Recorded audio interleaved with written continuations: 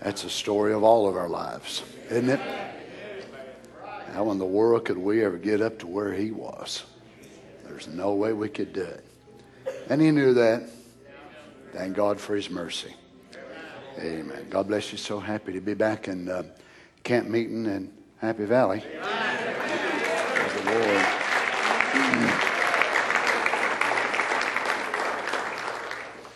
It's youth camp. We just don't look like it. And our souls were all the same age anyway. So waiting for the bodies to catch up with us. Amen. Sure, thank you for praying for the meetings down in Louisiana. The Lord come in a wonderful way and visit us in a wonderful way. Brother Andrew did a tremendous job. And just so appreciate Brother Tim and all the people there and all the effort that they've put forth all these years, over 30 years, to have these meetings. And I just can't wait to see what great rewards will be given out that day and all the results of such meetings ongoing. Amen. 1 Peter chapter 4, verse 12, if you would tonight.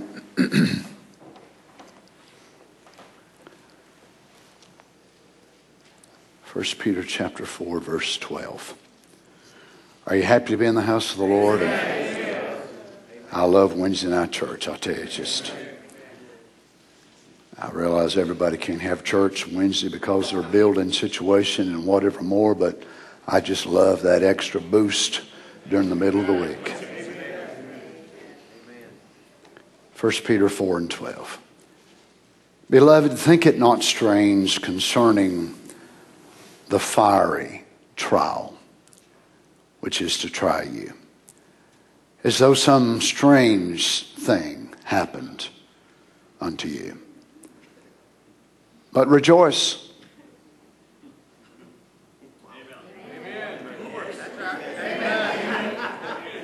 Brother Michael, did the microphone go dead on me there? There was just total silence when I said that. But rejoice, inasmuch as ye are partakers of Christ's sufferings, that when his glory shall be revealed. These are the twins interwoven in the fabric of this chapter. These are the twins interwoven in the fabric of this chapter. Sufferings and glory. When his glory shall be revealed, ye may be glad also with exceeding joy. If ye be reproached for the name of Christ, or in the Roman language, Christianos Delanos, which was not a compliment at all. It was a reproach. Happy are ye, for the Spirit of glory and of God resteth upon you. On their part, he is evil spoken of. But on your part, everybody's got a part. Everybody's got a part pertaining to Christ Jesus. On my part, he's glorified. What about you? On our part, he's glorified. On their part, he's made fun of, he's ridiculed, he's laughed at. Now, if you notice, he says, on speaking of him, the name of Christ, or Christ, Christos, the anointed word. So we're not just talking about the man, Jesus, that died on the cross, but now they've moved into the furtherance of that gospel. That anointed word is now being revealed in this first age in bride form. So they're being identified with that. For the Spirit of glory and of God resteth upon you. On their part, he is evil spoken of. But on your part, he is glorified. Let's bow our heads together and ask God's blessings on the reading of the word. Father, we thank you tonight for your precious word. We thank you so much for the gospel. Lord Jesus, we realize it has been so watered down, so diluted, so run through seminaries and education and people's ideas and opinions. But we're so grateful in spite of all of that, that the strength of the gospel is still in the land in the day that we're living. We are so appreciative in our hearts, Father, to see that there is still a Book of Acts church that is alive and well. And Lord, we're so grateful tonight that it's not just here. We're just a small part of that very big, great big move of God that's around the world. And we are so happy to be identified with it, Father. May you take your word tonight, Lord, and speak to us those things that we have need of. Each of us come tonight with needs, desires in our hearts, and we're just praying that you would help us. We know many times we don't even know what we need ourselves. We may mention, Lord, I need this and I need that, when in reality, you know, our greatest need is even unbeknownst to us. So we're asking tonight that you would help us with that which we are conscious of, that which we are unconscious of. May you give us strength and grace for the hour. In Jesus Christ's name. And the saints said, amen. God bless you. You may be seated. Apparently, there must have been some of the saints in that day, as Peter knew would be in the ages that would be to come, that by them giving their lives to the Lord Jesus and giving Him everything they were, by turning over the entirety of their life and accepting Him as the Lord of their life, and some of the things that they were facing, some of the things that they were going to go through under Domitian, under the different emperors that would come, the ages that would unfold, that it would be so overwhelming to them. That Peter, I believe, was led of God whenever he addressed it in such a way that some of the believers would not take it as if though that it was so odd and so strange that they had given their heart and their life to the Lord Jesus. And may I say, for those that was there at the camp this week and seeing the glory of God, and many of our own young people received such blessings, and several that I heard received the Holy Ghost, and the Lord done several things for many of our young people on the prayer line, which we're so thankful for. But may I say to them tonight, don't think that the devil will let that go without coming and trying to do everything he can to rob you of what God did for you. And not only will the devil try to affect you, but God Himself will allow you to be tried. And we know that that is part of being a child of God. But yet to some, may I say, it still seems so very strange that people say, well, I just don't understand. I just don't understand. I just don't understand. What is hard to understand about a promise in God's Word? That we are going to be tried. That we are going to be tested. I just don't understand why people don't understand that. I have more problems not understanding that than I do the people who don't understand what God says is going to happen. Look, friend, this is part of being a child of God. You are going to be tested. You're going to be tried. You're going to go through things that's absolutely going to sometimes put your mind in such a whirl, your emotions, your anxiety, everything about you that you don't know what to do. And yet all of it is written in the Word that we will face such things. What is hard to understand about that? But yet Peter said, beloved, think it not strange concerning the fiery trial. Now the word fiery here is a term that was used in that day as well as today.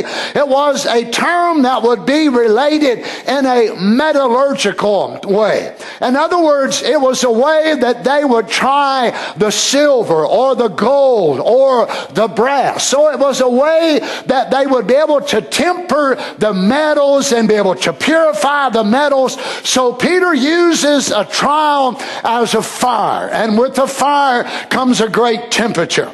Now, if you're dealing with gold, it is more malleable, it is softer than some of the other metals, and the boiling point and the temperature at which it breaks is different than silver, different than brass, different than other metals. But here he uses it as a way to show the people of God, and he says the fiery trial which is to try you. Now, will you say, well, Brother Donnie, don't God know what I am before the trial and after the trial? Of course he does. But sometimes we don't know ourselves.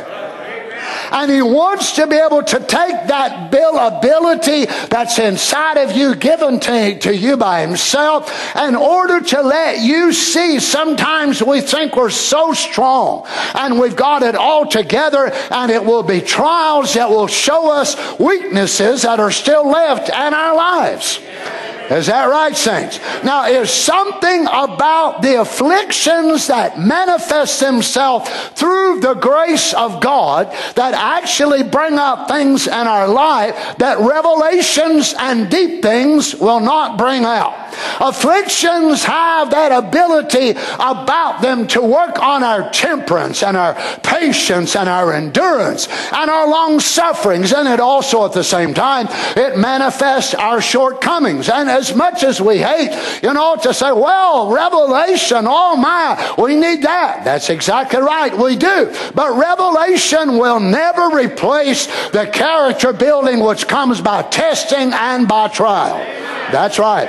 Now, saints of God are molded in such spots. And I realize that they're just the nominal type of believer, and the lot type of person, they'll never walk in that realm. God knows that. But for the real saints of God, the trial of their faith, it's more precious to them than gold. So when they go through such things, Peter said, don't think that something strange has happened to you, or something strange, he said, concerning this fiery trial, which is to try you, as though some strange thing has happened unto you. It's only trials and afflictions and tests and difficulties that God allows to come to every child of God. And a child of God that professes to be that, and if they never have troubles, I'll tell you one thing, I'm worried about that person. They're all the time up on the mountain and they never go through any hard time. There's something wrong with their walk with God. That's exactly right. Now, that don't mean that a person still can't smile whenever they got difficult time. People look at a person, they got joy, and they got that expression, they think they never go through anything. No, maybe they just learn how to deal with it in a different way than you have.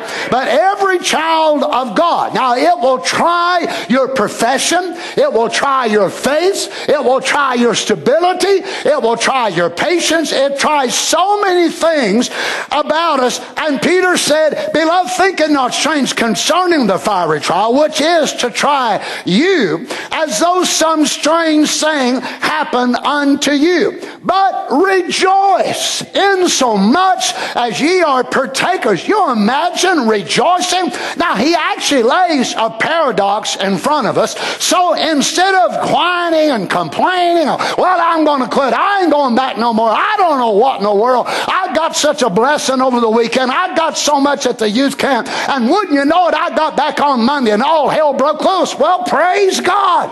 That means the devil is scared to death of what you got. Well, you say, well, I thought everything was going to be rosy. Who told you that lie? You never heard me preach that down there.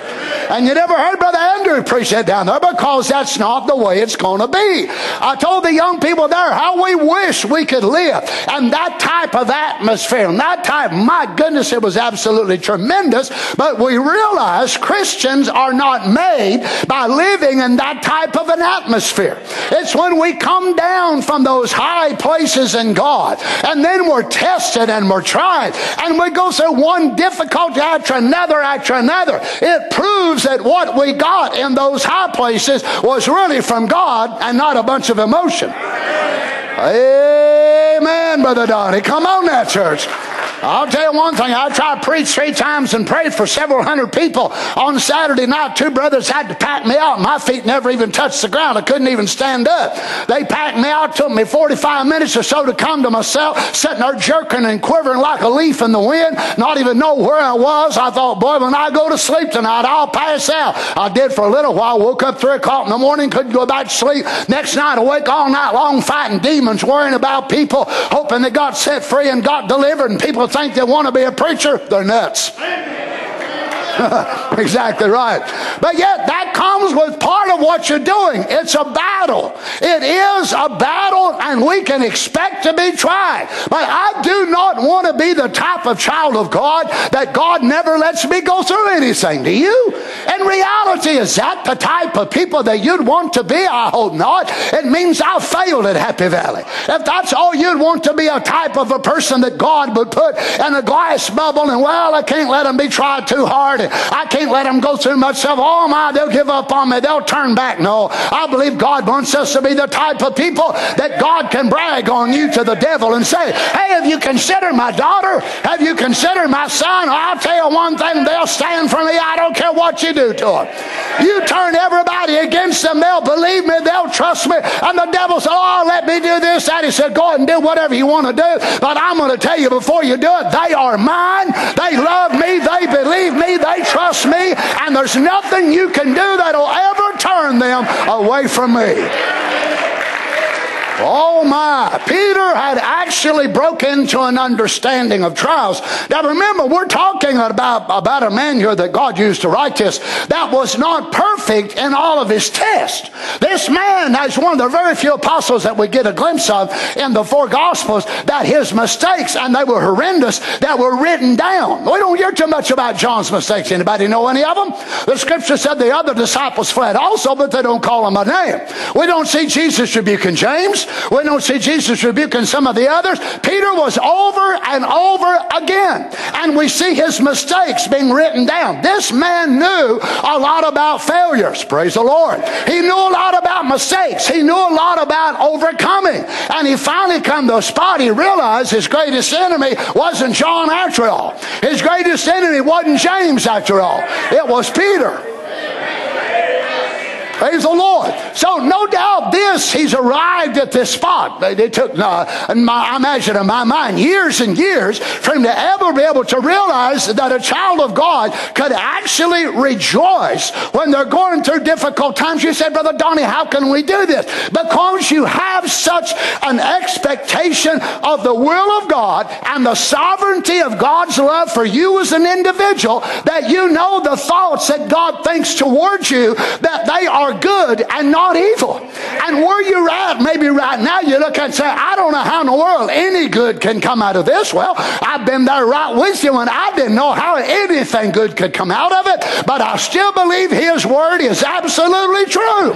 Whether or not I understand it, and whether or not I even see the good outcome of it, his word is true. And no doubt many of the hard things that we've been through in life, that God kept back, that's answer, and we never saw it in this life. When we get over yonder, that'll part of be of the glory of God, that he will reveal to us. Remember that time he was going through this? Yes, Lord, I do remember that. Well, watch this. Because you done this happened, and that happened, and this was linked with that, and that was linked with that. All this come out of that one trial that you went through. I kept it from you because I knew if I showed you that up front, it wouldn't really be a trial of your faith. You'd be walking just like playing a video, and you'd see the outcome. So I decided to keep that from you. But now I want to show you. You did this, and because you did this, and this happened, and then that was multiplied 4 times out of each one of them, and then out of them was multiplied 8 more times, and out of them 2 more times. Now all of this is the result of you going through that trial. You didn't even see the outcome, and you wondered it your entire life. God, how in the world could this ever be?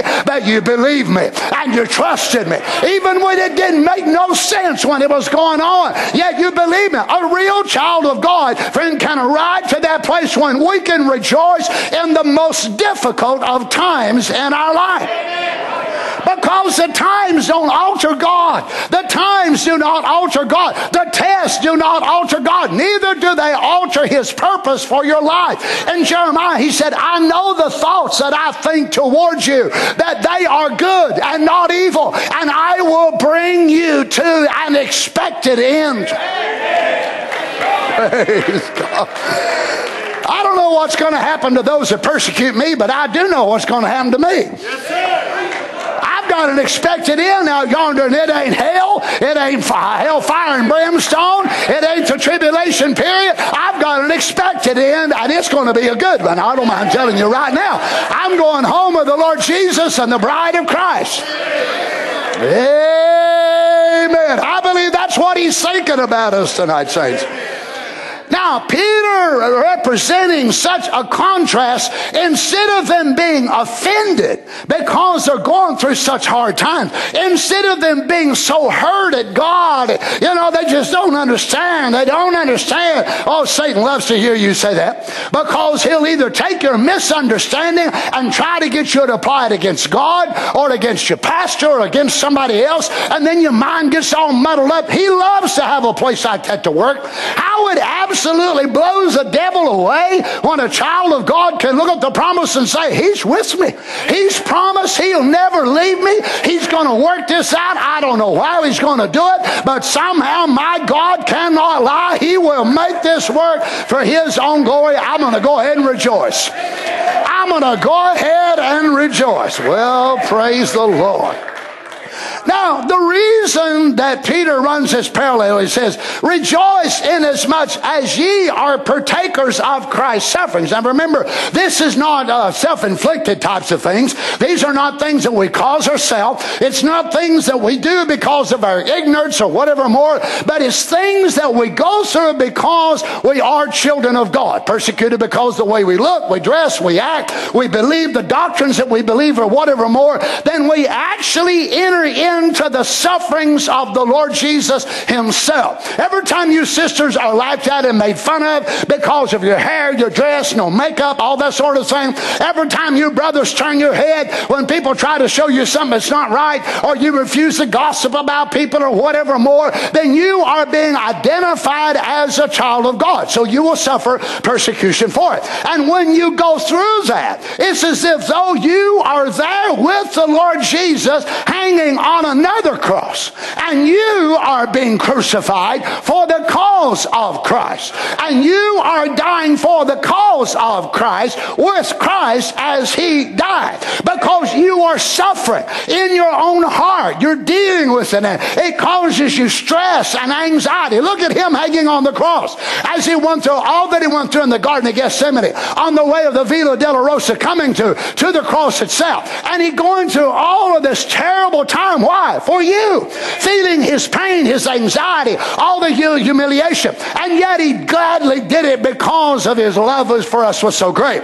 Then think, when we are being identified with him and suffering persecution because of his word, just imagine you there. You're there on Golgotha. You're standing right there with him, nailed to another cross, the cross of Christianity, the cross of the reproach of the Lord Jesus. Oh, you holy roller, you Branhamites, you're all crazy, you're this, that, the other. Let them say what they want to say. Don't let vengeance raise up in your heart. Don't let anger raise up in your heart. Pray for them. Pray for them which despitefully use you. Oh my. Our suffering actually means glory in the future. So suffering, as I said, suffering and glory are the twins that are interwoven in the fabric of this revelation of what Peter wants to bring. Now, granted, it is not one of the great deeper revelations of the New Testament. It is not about the third heaven. It's not about the Godhead. But it's something very relevant to those human beings that's living here on the earth and going through difficulties and trials. Anybody relate to that? If you ain't this week, don't worry, you probably will be by Monday. And if you ain't by Monday, probably by Tuesday, because it seems anymore they come pretty rapid, don't it? You go through one thing and you barely get through it to have a breather, and something else happens, and if it's not you, it's somebody you love or somebody you care for. There's trouble everywhere, friends. There's sickness everywhere. There's disease. There's onslaught of hell. The lid has been torn off of hell, and demons are pouring in every direction. But we are still more than conquerors. If the power of hell is much harder in this day than it's ever been, then I'm convinced the power of God is revealed in a great measure also to give us strength.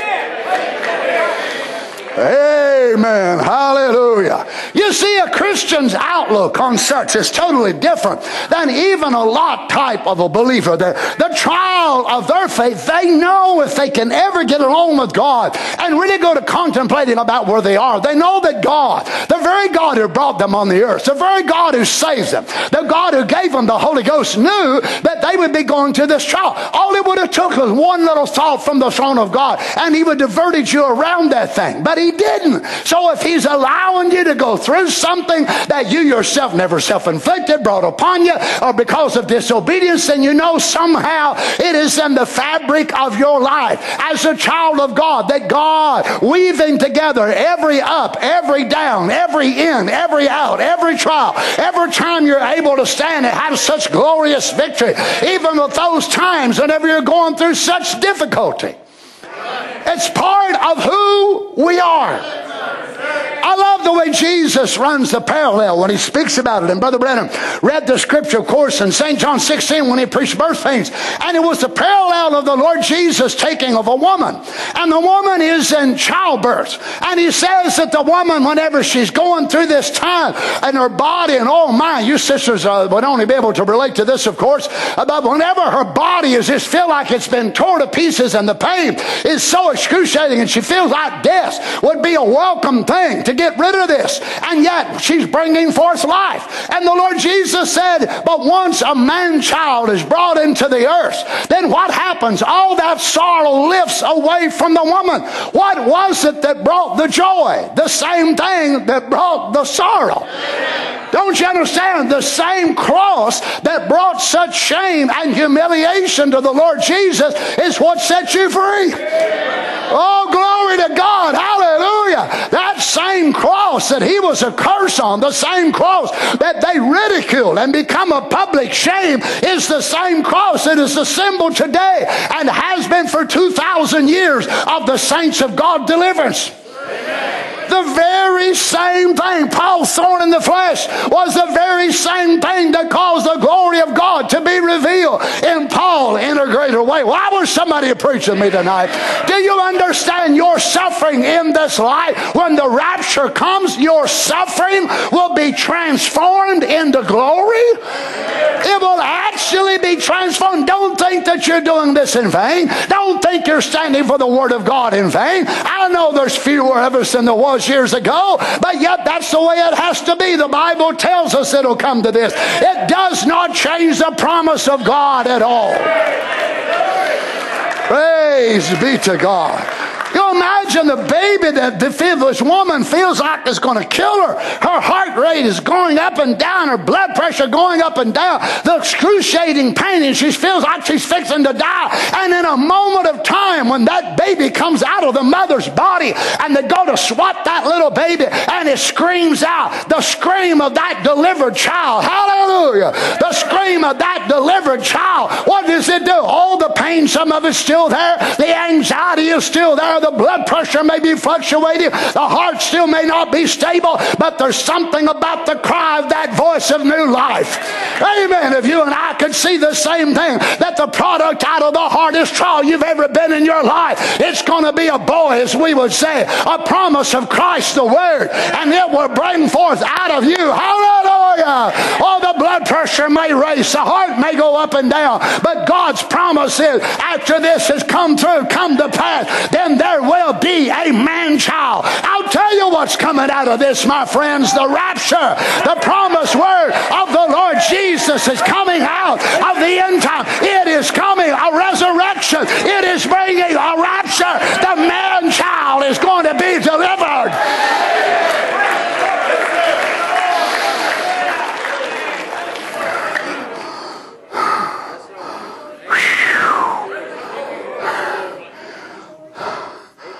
Oh my, what kind of people would we be if God would help us to get a revelation on this?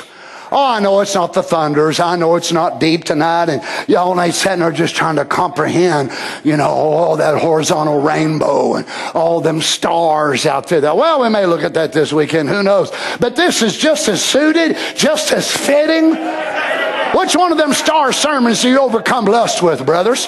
Which one of them horizontal rainbow sermons do you overcome the devil with temper or whatever more in your life? Come on, let's face the facts. A lot of it is sermons just like this. It's right down where we live, and it empowers us and gives us the ability to understand what in the world is going on in my life. I love the Lord with all of my heart. I'm trying to serve Him. I'm trying to do everything that I can, and it seems like my world is turned upside down. But yet there can be such a place in a person's heart that they rejoice. Or you can be like Job.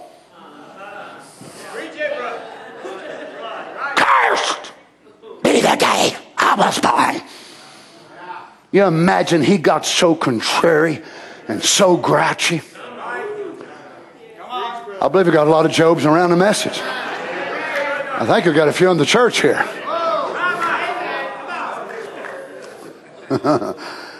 So apparently the Spirit of glory and of God are synonymous with sufferings. So whether you're a man, woman, deacon, teenager, whether you're a preacher, not a preacher, every one of us are going to go through things for the cause of the Lord Jesus. Notice this, Peter said, but let none of you suffer as a murderer, or as a thief, or as an evildoer.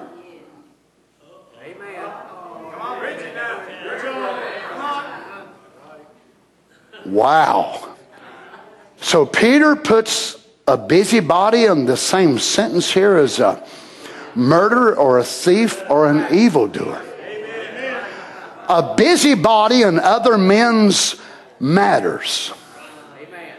Now this is one who busies himself with what does not concern him. One who pries into the affairs of another. Now some folks are just concerned when they hear there's trouble going on.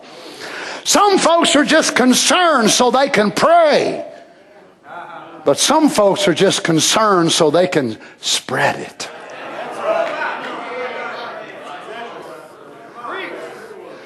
Well, here we go back to camp meeting preaching now. You see, it is one who involves themselves so much in other people's affairs that they want to help direct those affairs. Now, when I looked at this word, Brother Terry, I don't mind telling you, I was just overwhelmed. The last part of this word, busybody, is the one that we get the word bishop from. And the first part of it means pertaining to others. So in the translation, it means a bishop of other people's business.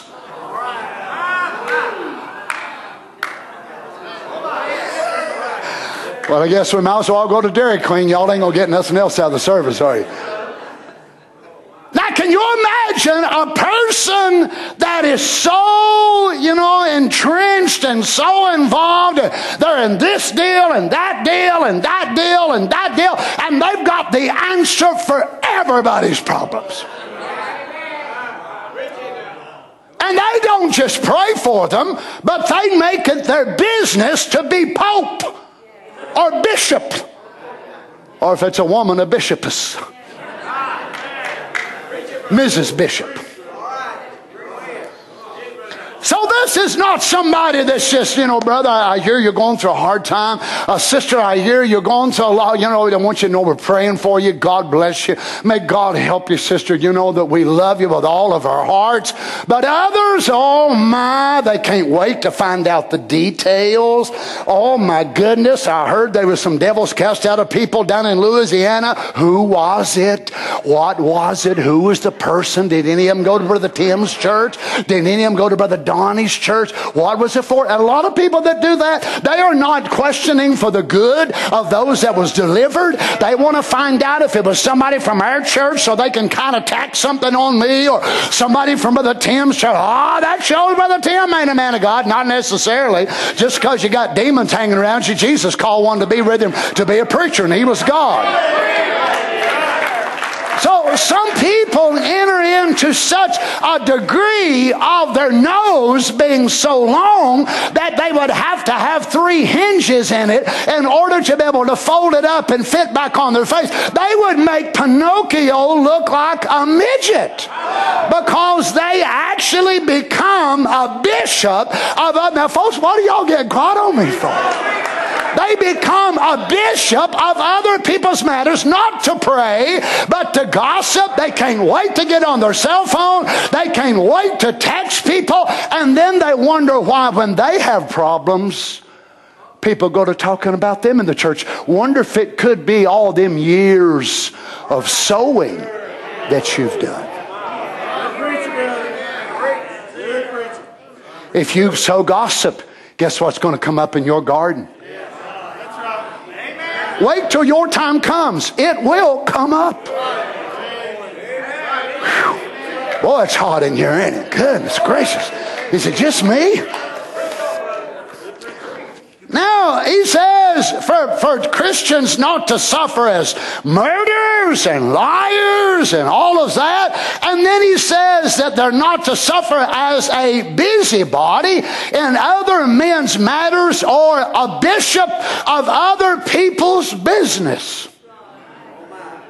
My brother Donnie, the Bible says we're to bear one another's burdens. You slimy hypocrite. You are not bearing nobody's burdens by spreading gossip and spreading their problems and spreading their troubles just so you can be the first one to put it on Facebook.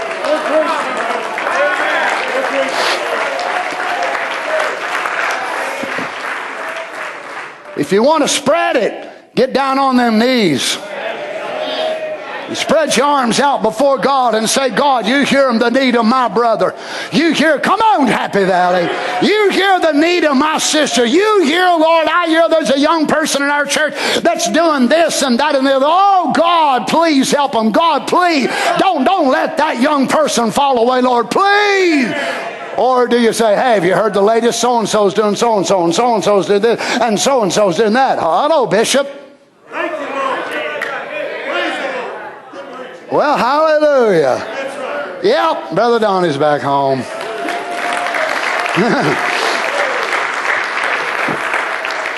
Now look, I'm your pastor, so I can say these things. I'm called to whoop you harder than an evangelist. That's my call. That's right. Notice he says in verse 16, yet if any man suffer as a Christian. Oh my goodness, you mean that Peter would take this word, which was a word of reproach? There's no way we can be able now in 2019, when we read this scripture, relate to a first century mind in the way they would read this. Now, most of you probably believe that the term Christian was started by Christians themselves. You're wrong. The term Christian was not founded by Christians. It was not first used by Christians. It was used 3 times in the New Testament. Every time it was used in a slanderous way. They were not complimenting them. Oh, today we turn around and say, oh yes, praise God, we're Christian. We're like Christ. That's not the way that word was used in the first century. It was equivalent to being saying you were a malefactor, or you were a robber, or you were a liar, you were a whoremonger, or a thief. It was not a title that was used. Oh, today we know how it is today. You know, you're a Christian. Oh yes, I'm a Christian. Are you a Christian? Yes, I'm a Christian. So for many, it is something to brag about. But in the first century, it could cost you your life. If somebody come up to you and said, are you a Christian? Are you a Christianos? You understand one reason why they hated Christians so mad? Whenever it come to the spot where the emperors declared themselves to be God, every Roman citizen, every person inside the kingdom of Rome, they had to come and offer the yearly sacrifice at least once a year to Nero. And they would come and say this Roman cliche of the words of their language, and they would say this and make the sacrifice. But there was only one group of people that would not do it, and that was the Holy Ghost-filled children of God.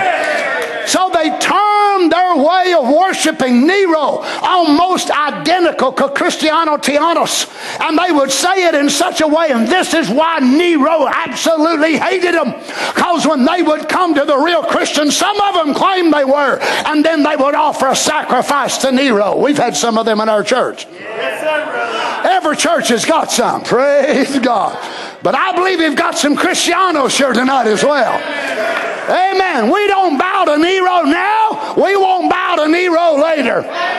Come on, saints. But yet Nero absolutely hated them, Christian, of the Parthenons, of the Greeks, of the Macedonians, of the Cappadocians, of every people on the face of the earth. But the Christianos, they would not bow. He hated them. He despised them. You know why? Because they exalted the Lord Jesus as God above Nero. Because Nero said, I'm God. And the Christian said, no, you're not.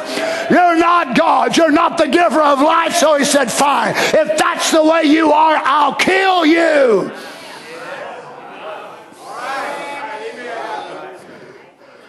So you're going in the market, young sisters, or some of your older sisters, and a Roman citizen sees you and says, Christianos? Christianos? What will be your answer? Think about it. Brothers, they come up to us in the market. We're simply there selling our cows, our sheep, or whatever we want. Christianos? Christianos? Offer a sacrifice to Nero. I cannot do that. I am a Christian.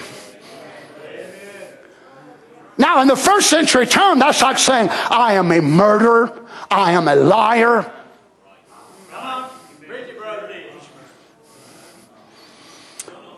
Oh, my. Well, today, to say that you're a Christian, not very much reproach.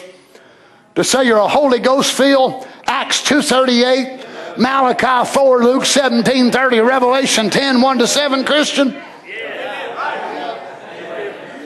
Come on, saints.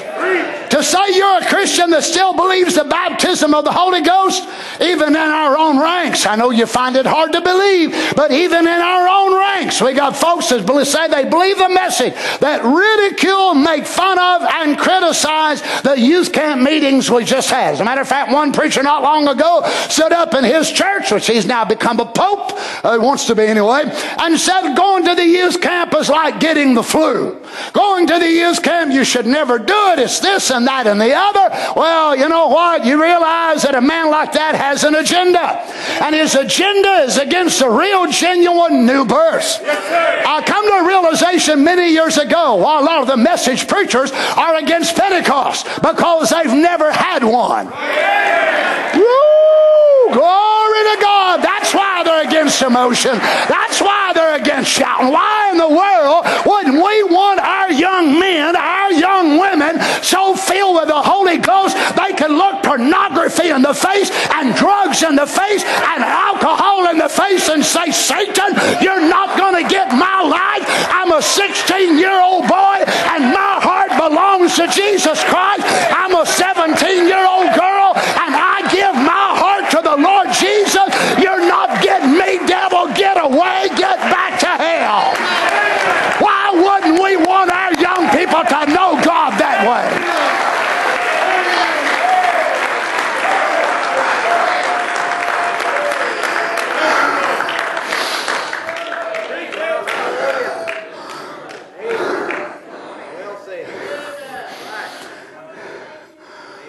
So Peter purposely uses this name of derision, this name of ridicule.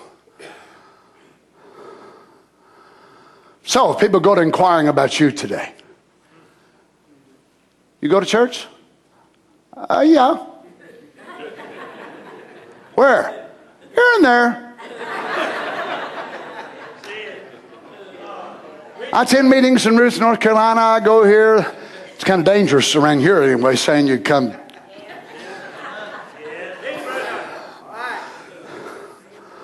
Hey, friends, don't be ashamed. There's a reproach. Do you understand there's multiplied tens of thousands of people who live in this area right here around us, and they can say they're a Christian all day long, and hardly nobody will say one thing against them?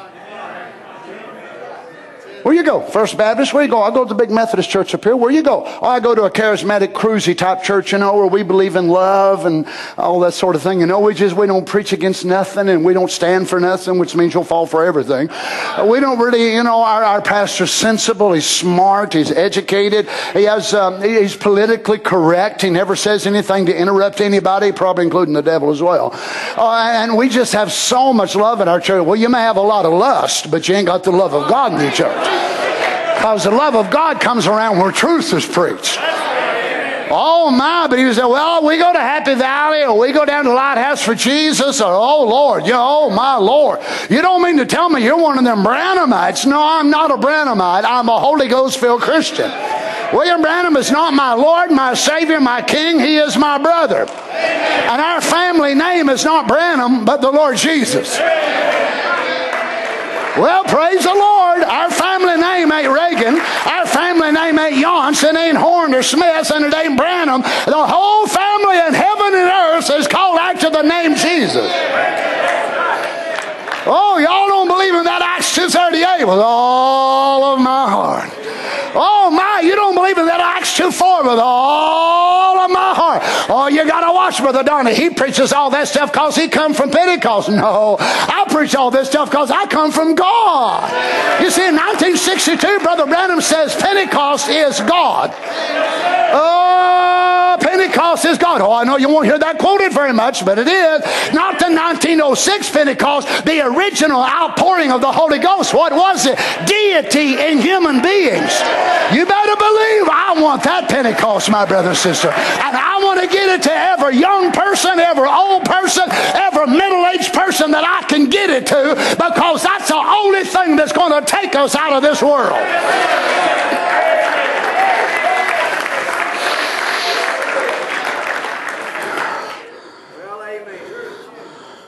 So you imagine they get this letter. They open it up and they go to reading it down. If any man suffer as a Christian. Did anybody read this? Did the guards stop you? Did anybody? No. It's come straight from Peter. If any man suffer as a Christian.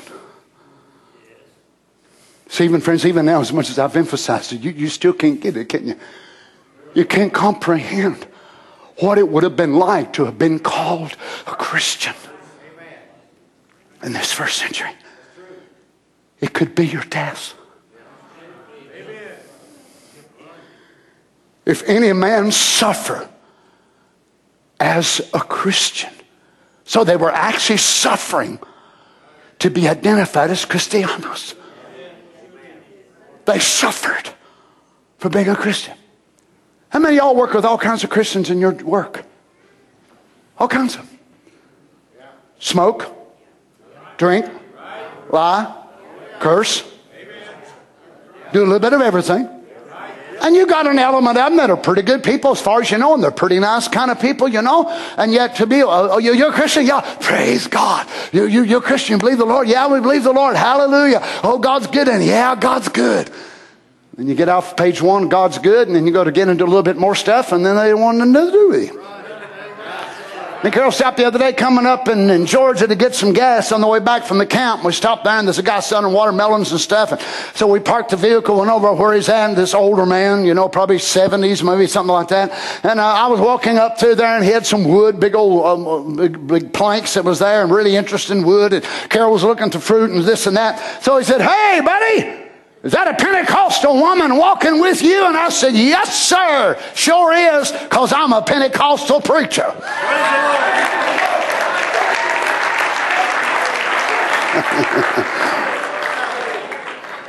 Well, his wife, or whatever woman it was that was helping him, sure didn't look Pentecostal. But he said he got saved in Jack Coe's meeting. Well, he started talking about Jack Coe this, Jack Coe that. So I thought, well, I'm going to kind of lead him on a little bit. He said, "Boy, Jack Coe had a lot of faith." I said, "Yeah, he sure did. Had a lot of things." I said, "You ever heard of A. Allen?" "Yeah, I heard about it." "William Branham?" I'm fishing, friends. Okay, I'm fishing. So, this is what I do if I feel to talk to somebody on a plane or whatever more. I don't throw the whole seal book, the whole church age book. I just throw a baited worm, put it on the hook and throw it out there. The old guy never even grabbed, never even nibbled, went straight back to Jack Guthrie. Must not be a fish. Maybe a turtle, maybe a sand shark. Who knows exactly what he is? So what can you do? But yet to me, the thing was greater than Jack Coe. Jack Coe was a great man, had great meeting. But what did Jack Coe leave behind? Memories of miracles of what God done in the 50s. But what did William Branham leave behind?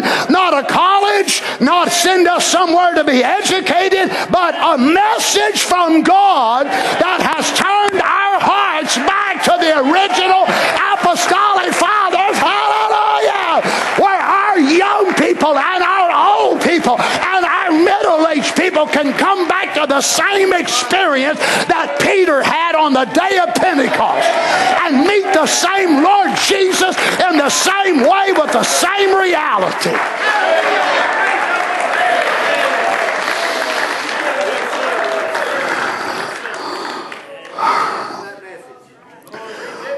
Oh my. Wonder, Brother Terry, when Peter wrote this, if any man suffer as a Christian, let him not be ashamed. Wonder for a moment, Brother Skip, if he had a temporary flashback. Here he was again at the Praetorian. The Lord Jesus is standing either to his left or to his right, however it was, and Peter was standing so far out. And the maid come up and said, "Hey, I saw you with him." And Peter was ashamed. But now a man which was ashamed got changed and was telling other people, you don't have to be ashamed. Praise be to God. Don't you love that? How God can take men whose lives were just the epitome of this very thing and turn them right around and be able to tell them and use them to say, look, I know what it's like to be ashamed. Oh, and I wonder how many times that he relived that over and over again, those moments as he went through that time. But you know what? He couldn't just live in that the rest of his life. He had to ask God to forgive him and pick himself up and go on. And then you imagine the courage that it took, different than Paul, different than James, the courage that it took to write this, the courage that it took for a man like this to write this very thing, knowing that some people would say, who are you to tell me? Who are you to tell me not to be ashamed? You ain't got no right to say nothing, Peter. You denied him. Luke done wrote it down about you, buddy. You done tell Peter, there's no, that's true, I'm sorry, I cannot undo that, but I can tell you from a man who was ashamed, I'm not ashamed no more. Praise be to God. I was exalted in myself. I had a lot of intellect and I thought I could do it, but I found out my faith was intellectual and not from the heart. And from that I am sorry, but I can tell you right now, I will not be ashamed of him no more. Praise be to God. So I can tell you, if you are suffering as a Christian, do not be ashamed. But this is what he wants us to do. Let him glorify God on this behalf. Praise God. Let him glorify God on this behalf. He bestows this gift on him to be able to suffer for Christ. Isn't it amazing how that we want gifts and signs and wonders and some of the greatest things that we can bear for Christ are the things that we grumble about the most. Isn't it amazing that Jesus doesn't say they'll stand before me that day and say, Lord, we lost our head for your name. They cut our fingers off for your name. We suffered great reproach for your name. We went through such tribulation for your name. He didn't even mention that, but he said they'll cast out devils and we raised the dead and we done this and that and the other. Why? People, they tend to go toward that. I saw it in Pentecost of the 9 spiritual gifts. It was the 3 vocal gifts that mainly that people wanted. They didn't want the gift of wisdom, the gift of knowledge, but they wanted the 3 vocal gifts, either prophecy, tongues, or interpretation. They wanted the vocal gifts. Why? For many people, it's the one that gives them the most recognition. That's what people want. It shows you that they're missing a new birth. Oh my goodness. It shows they're missing a new birth. Gifts are not to gratify and exalt our flesh. Gifts are not put in a human being to make the human being great and wonderful and everybody to look up to that human being. A gift is being able to get yourself out of the way so the glory of God can manifest itself through you. And whenever you get done, if you've got the real gift and the real Holy Ghost, you don't feel like some great champion, some great wonderful person going around with your chest all stuck out. You feel so depleted, so wore out, so humiliated and embarrassed for all of your humanity because you recognize it's only God that can do such a thing. I hope every one of us realize if there's anything ever accomplished out of our lives that'll have eternal weight in glory, it is only by the grace and the mercy of Almighty God. None of us are good. None of us are gifted. None of us are wonderful.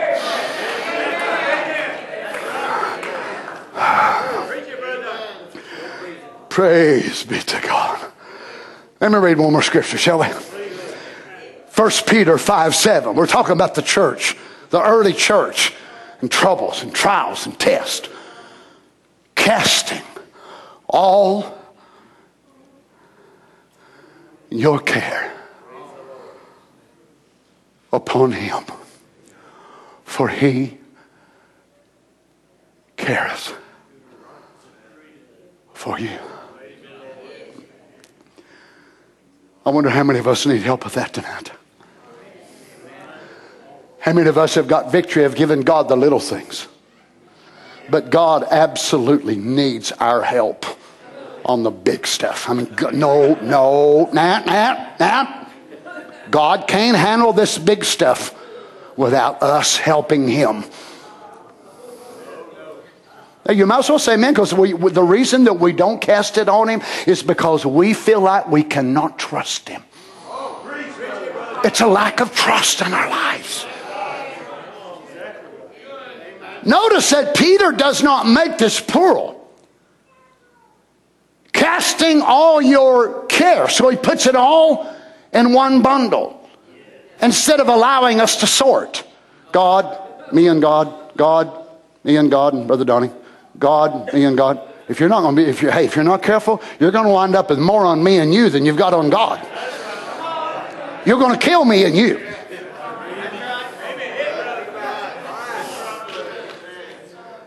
But notice he doesn't say sort. He doesn't say weigh. He doesn't say divide or separate. Lord, children. Look at the word casting. To throw upon. Place upon. Casting all your care, which is care and anxiety. Anybody got care and anxiety? Casting all your care upon him. And this is the reason why. It's not complicated. It's not deep. It's not hard to understand. For he careth for you. The meaning is we're to commit our whole cause. Our salvation, our joy, our trouble. We cast all our care. Well, I'm not sure about the Holy Ghost. I'm not sure about my healing. I'm not sure about my son. I'm not sure about my daughter. I'm not sure either. But I know there's one thing we're supposed to do. Cast all of it on God. Now, if you'll notice, he will not take it from you or me against our will.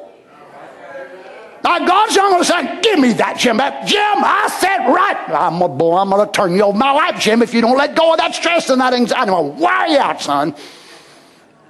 Think about it. He simply tells us, Jimmy, give it to me. How much of it, Lord? All of it. You're troubled about your journey. You're troubled about a surgery. You're troubled about a bill. You're troubled about a daughter. You're troubled about a son. You're troubled about... You can't fix them no how. It's beyond you. It's bigger than you. It's greater than you. So why don't you do... Oh, brother, does that mean we forget about it? No, of course not. We'll still pray. We're still concerned. We know about it. But don't you understand, when we do not obey this part of the word, what's the difference in this and Acts 2:38? Amen. So if we obey Acts 2:38, glory to God, I believe every word. Do you? Well, right here's a word tonight. Let's see how much all of us believe it. Casting all your care on him, for he careth for you. Oh my, so your heavy trials, your friends, your sorrows, your difficulty, your job, the anxiety of the world, I ain't got no strength, I ain't got the ability to go on, I'm depressed, I'm sad, I'm lonely. Well, don't dump it on me. Sometimes I can't take no more. God don't want you dumping it all on me anyhow. God, sure, I'm here to help you. I'm sure to bear your burden and your load. But God is the only one that can take all of yours and yours and yours and yours and yours and yours and millions of people around the world at the same time, and he still ain't tired when he gets them all done. It will wear you out. It will wear me out. It will cause you more stress and anxiety. It will cause more trouble in your troubled mind. It will cause more trouble in your troubled heart. And when you get done, you still ain't no closer to the answer.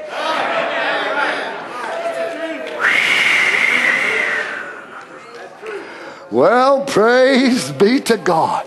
Casting all your care upon him, for he careth for you. I love this word here in the Greek. It actually means literally respecting you.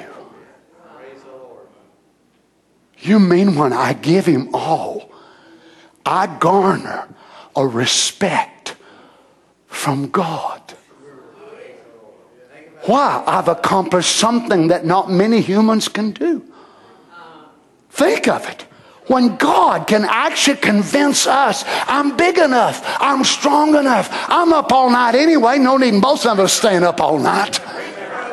You can trust me. I'll take it in my hands. You can trust me. Lay it in my care. Your sick baby. Look, sisters, this is not just for the preacher. This is for you sisters at night when your baby wakes up with a fever, or your child, or you can't get a hold of me or Brother Darrell, and you know, God, you're here. Brother Donnie ain't here. Brother Darrell ain't here. Brother Wes ain't here. But you're here, Lord. I lay my hands on my baby, God. He respects you. So care is a burden. Notice it, which faith casts off the believer over on God. And lays it right over on God. Oh my. You see, Peter wants to relate to them, and I'm going to close. Peter wants to relate to them. He's unlike all the rest of these heathen gods. These heathen gods, the way that they projected them, they were so high and so big and so holy, so far out. They wasn't concerned themselves about you. They never concerned themselves about your troubles and your trials. But Peter said, no, that's not the kind of God we're serving. We're serving the kind of God that's concerned about an old possum. We're concerned about the kind of a God that's concerned about a little bitty fish that when he swallowed that hook, the hook was nearly as big as the fish was, and the prophet, whenever he threw it out there, and he said, oh my, you know, and the Lord said, speak to that little fish and give it his life. Can you imagine the resurrection coming to a fish? Well, sure, he's going to do the same thing in the millennium. Praise God. To show what? The prophet said the reason he done that was to show that God is concerned about small things. Little things of your life. Friend, I know you laugh at me and you're probably saying, I think poor Brother Donnie's crazy. But there's all types of things. I've told you before, I'm going to keep telling you. There's all types of things when I go to do something. I'm building something. I'm working on something. And I try it over and over again. I just can't get it, Brother Terry. I calm myself. I stop. I done it the other day. Just doing something. I thought, Lord, what's wrong? I cannot figure this thing out. I just stopped, laying on my back, took the wrench, laid it down. In the name of Jesus, Father, help me. I opened my eyes and looked right at it. Well, that don't happen to me. You know why? You don't ask him. Your sisters, your brothers, he wants to be that much a part of your life. Remember Brother Branham talking about the kids going to take tests, and he said they come by the house and said, Brother Branham, pray for us, pray for us. He said, you should do that of a morning. You should gather around your table when your children's going to have a test and say, Johnny's got a test today. Let's pray for him. Oh, you mean God would help me pass the test? Yes, He cares for you. Let's stand.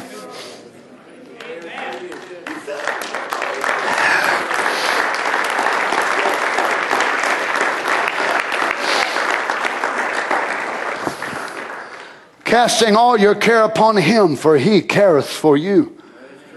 Verse 8, be sober, be vigilant, because your adversary the devil, as a roaring lion, walketh about, seeking whom he may devour. But there's some folks he can't swallow. Actually, this word is swallow down. You can't swallow a dynamite, Holy Ghost-filled Christian. Bad mistake. Oh, Lord, I don't want to get started on that. Woo! Don't you want to be the kind of child of God that the devil said, I might aggravate him, I might torment him, but I sure don't want to swallow that dude. Woo! Oh my, this is the way to keep the devil from swallowing you down. Be sober, be vigilant, because your adversary the devil, as a roaring lion, seeking whom he may swallow down. Praise be to God. Thank you, Lord. Let's bow our heads. Thank you, Lord Jesus. Praise the Lord.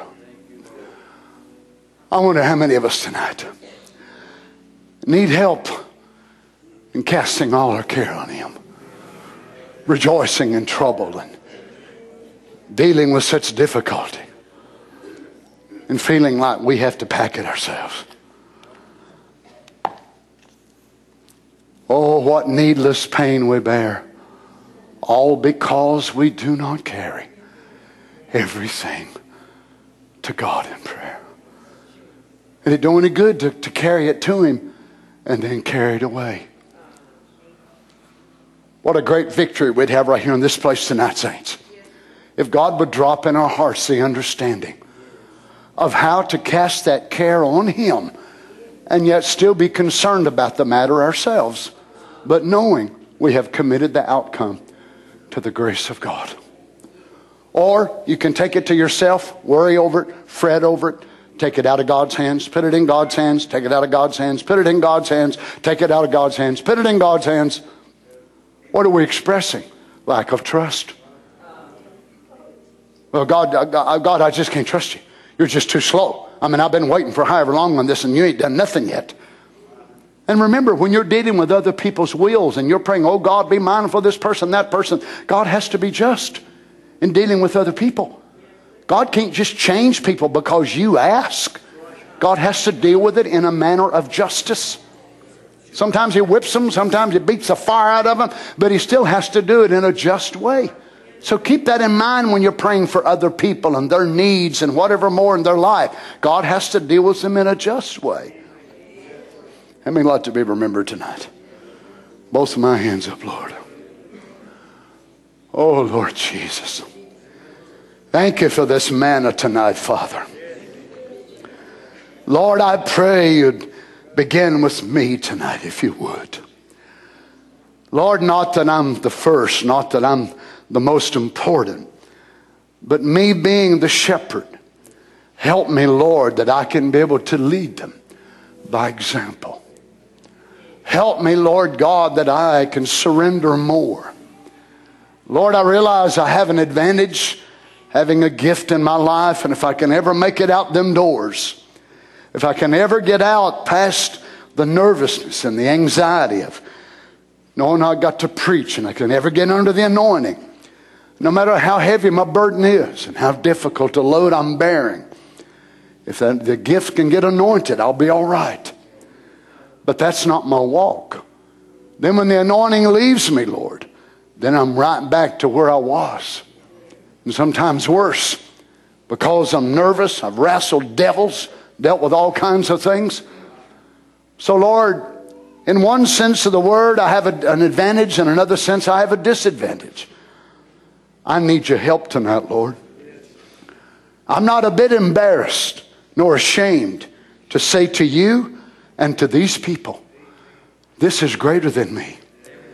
The battles, the tests, the difficulties of life are greater than Donnie Reagan, but they're not greater than he that is in me. They are greater than these people. I don't care how great they are, how strong they are, or how strong they think they are, which most of the time is not real anyway. But no matter what we go through, it's not greater than you. So we could take all the burdens of the saints of God around the world. No doubt if we would take them all together and put them together, it would be millions times millions strong, and lay them all on you. And you're just as strong as you was before we ever laid one on you.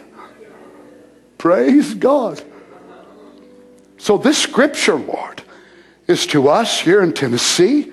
It's to the believers down at Brother Bill's church, to the believers down at Brother Richard Wilson's church, to the believers in Louisiana, Mississippi, Alabama, Indiana, Arkansas, Texas, wherever more, and Lord, in every continent on the earth where the believers are. It's to every one of your believing children, Lord, and you're not even concerned about being overwhelmed with it, but you just say, keep on laying it on me, children, because I can bear it. Praise God. Oh, Lord Jesus, help us tonight. What a release. What a release could happen to us right here in this building tonight.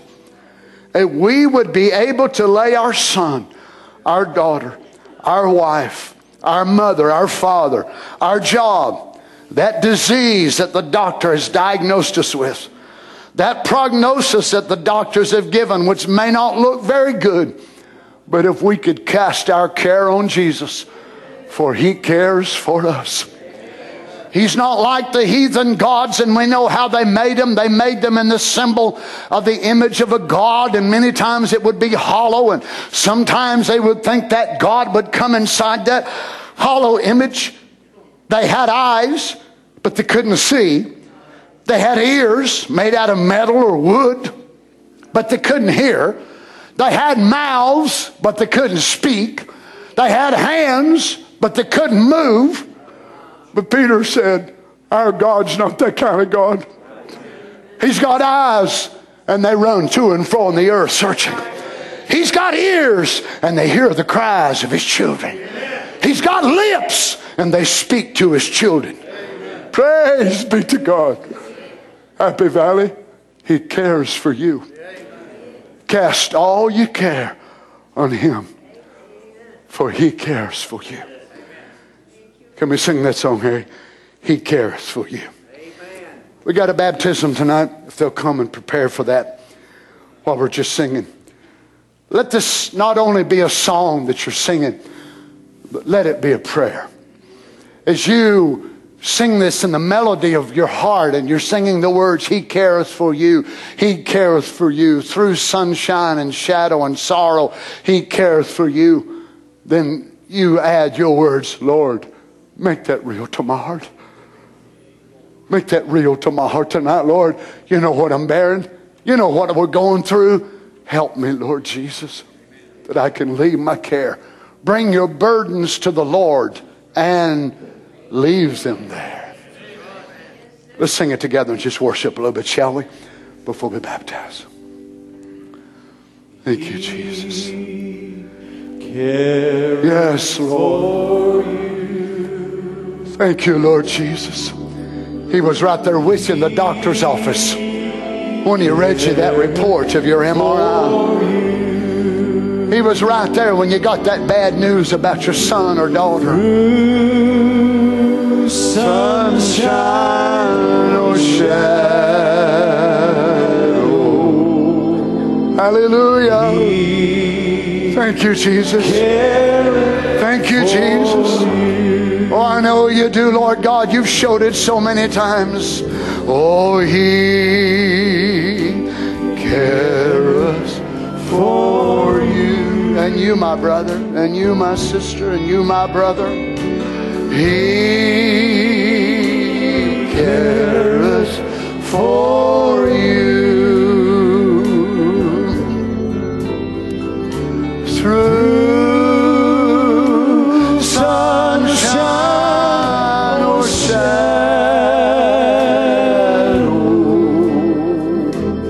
He careth for you. Everybody now, why don't you commit your care to Him?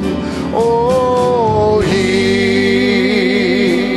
careth for you. Thank God. He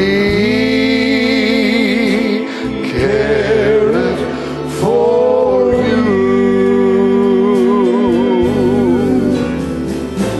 Through sunshine or shadow, He careth. Oh, praise God. Thank you, Lord, once again. Oh, He careth for you. You believe it about you. Does He care about you? He careth for you. Through sunshine, amen, Lord, shadow, He careth for you.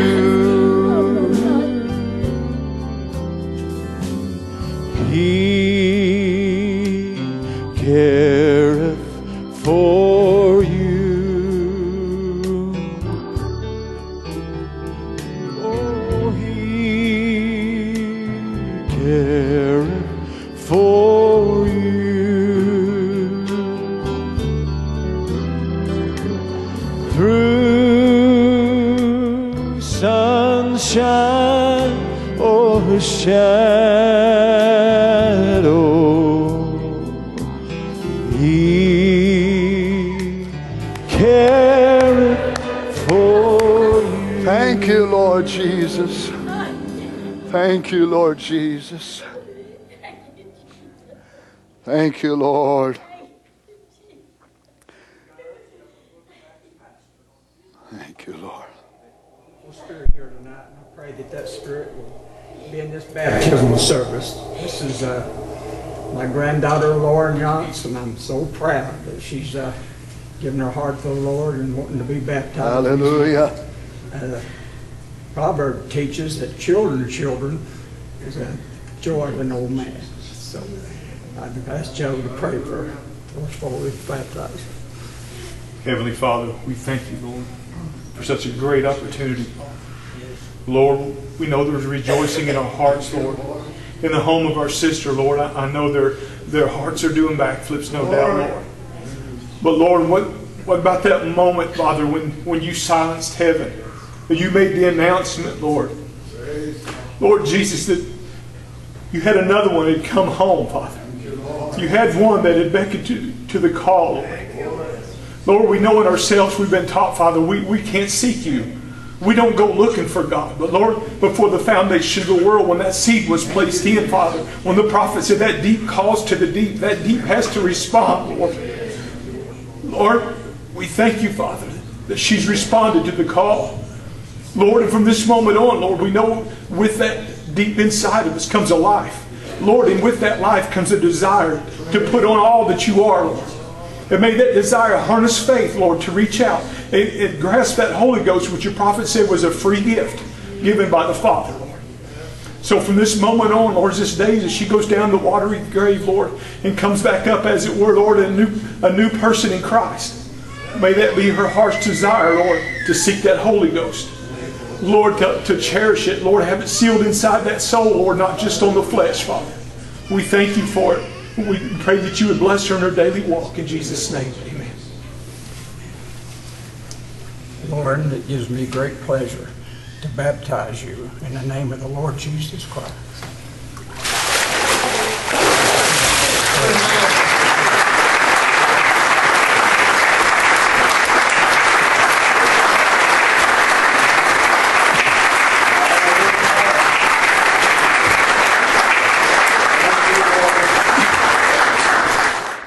Thank you, Lord Jesus. Brother Jack's happy because he baptized a granddaughter, but God ain't got no grandkids, does he? They're all kids. Think of it, we're standing right here tonight with the same experience that Peter and James and John and the apostles had on the day of Pentecost. Don't you believe God wants to make it personal to let you know that he cares for you as an individual?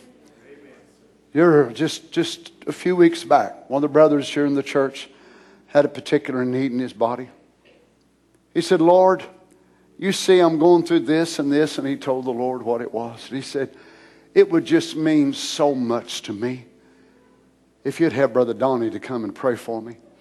In less than 30 seconds, he heard my voice and felt my hand say, Lord Jesus.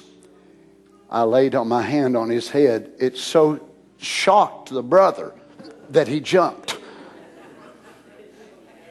Get ready for God, because sometimes he can frighten you. You believe he's a prayer answering God? We believe he's a prayer answering God. Brother, it don't look good.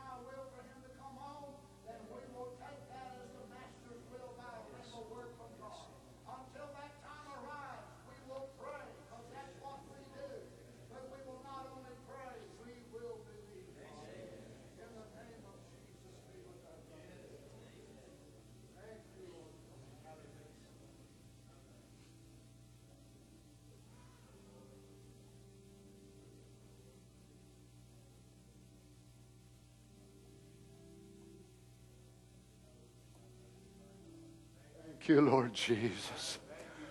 Praise be to God. Thank you, Lord Jesus. Praise be to God. Thank you, Lord Jesus. I'm sure some of you's already heard the testimony of Sister Lou Bean. The doctor told her she had a brain tumor on the side of her head. Went and had the report read. And guess what? It ain't there.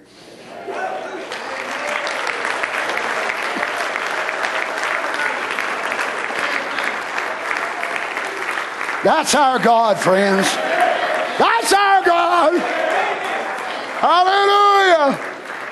Praise be to God. Amen. Let's bow our heads together. Father, thank you for another time we could be together, Lord. We love you so much. Lord, I pray, dear God, that you just go with us now. May we ruminate on what we've heard tonight, as is the custom of sheep to do, to pull it back through and think about it. And help us, Father. We need your revelation, Lord, to make parts of these things more real to us. We desire it, Lord. You bring it to our attention so that we can see we need to move up. Thank you for it tonight, Father. Go with us now as we leave this place. Bring us back again this weekend, Lord. We come expecting a great time once again in your presence. Father, I just ask that you direct me, Lord, and lead me. And Father, you see that I have some meetings, Lord, in the months to come. And some ones, Lord, that I'm praying about whether to accept or not. And I just pray you'd guide me, Lord Jesus, that you'd help me. Help me to know what to do, Lord. Just give me that direction, I pray, Father. Go with your children now, Lord. Bring us back this weekend, and we just look forward to it, Father. It's always a grand time when we're in your presence. Thank you, Heavenly Father. We love you, Lord. In the name of the Lord Jesus. And the saints said, amen. Praise be to God. Turn and shake hands with somebody, would you? Just tell them it's been good to me in the house of the Lord. Amen. Thank you, Lord Jesus. Let's pick it up a little bit, Harry, and sing something, make them happy as we go. Thank you, Lord Jesus. Hallelujah. Look, friends, God's for you. If God be for us, who can be against us? Amen. Praise the Lord. Praise the Lord. God bless you.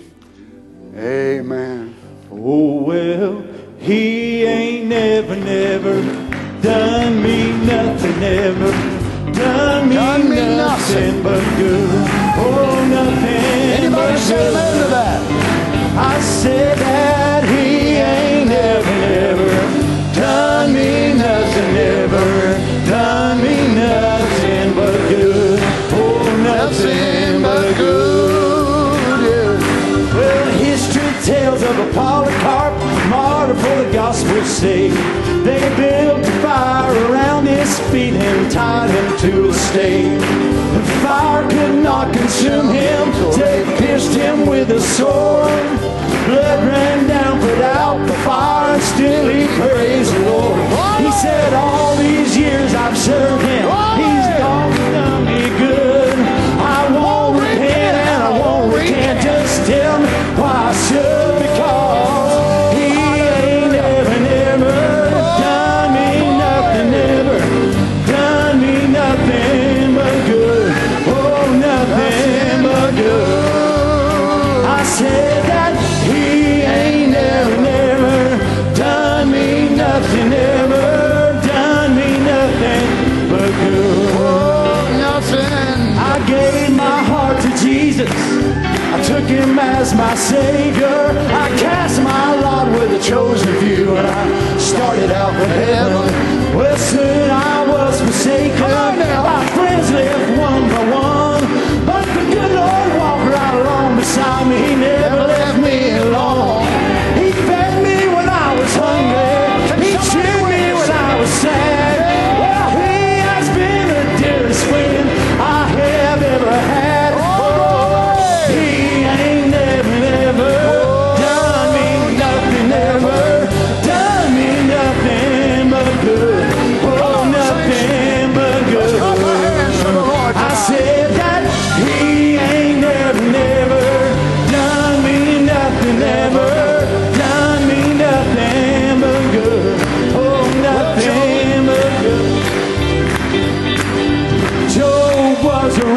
this man, the devil couldn't doubt it. He surely loved the Savior, there was no doubt about it. Well, Satan cursed his body from his feet to his head. They told him all his cattle and his children were dead. Then Job, his wife, said, why don't you curse your God and die? But Job said, woman, you speak like a foolish child, because he ain't never done me nothing, never done me nothing but good. Oh, nothing but good. Oh, he ain't never done me nothing, never done me nothing but good. Oh, nothing but good.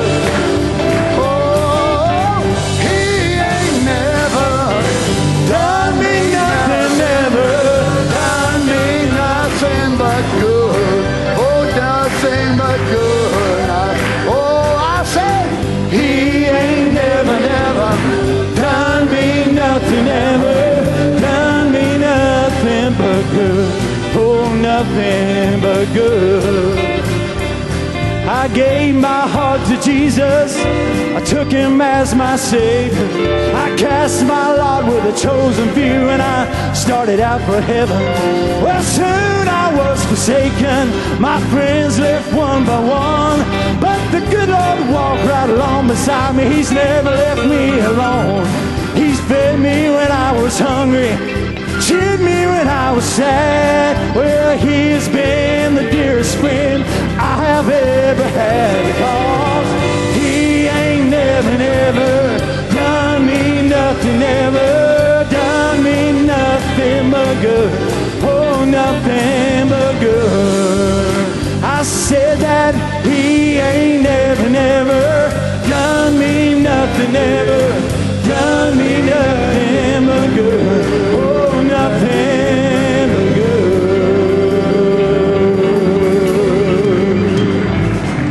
Amen. Amen. Give the Lord a hand of praise tonight. Amen. Amen. Let's just sing that little chorus as you're dismissed. Amen. Jesus is with me when the storm clouds gather. He's standing by my side. Amen. It's been good to be in the house of the Lord tonight.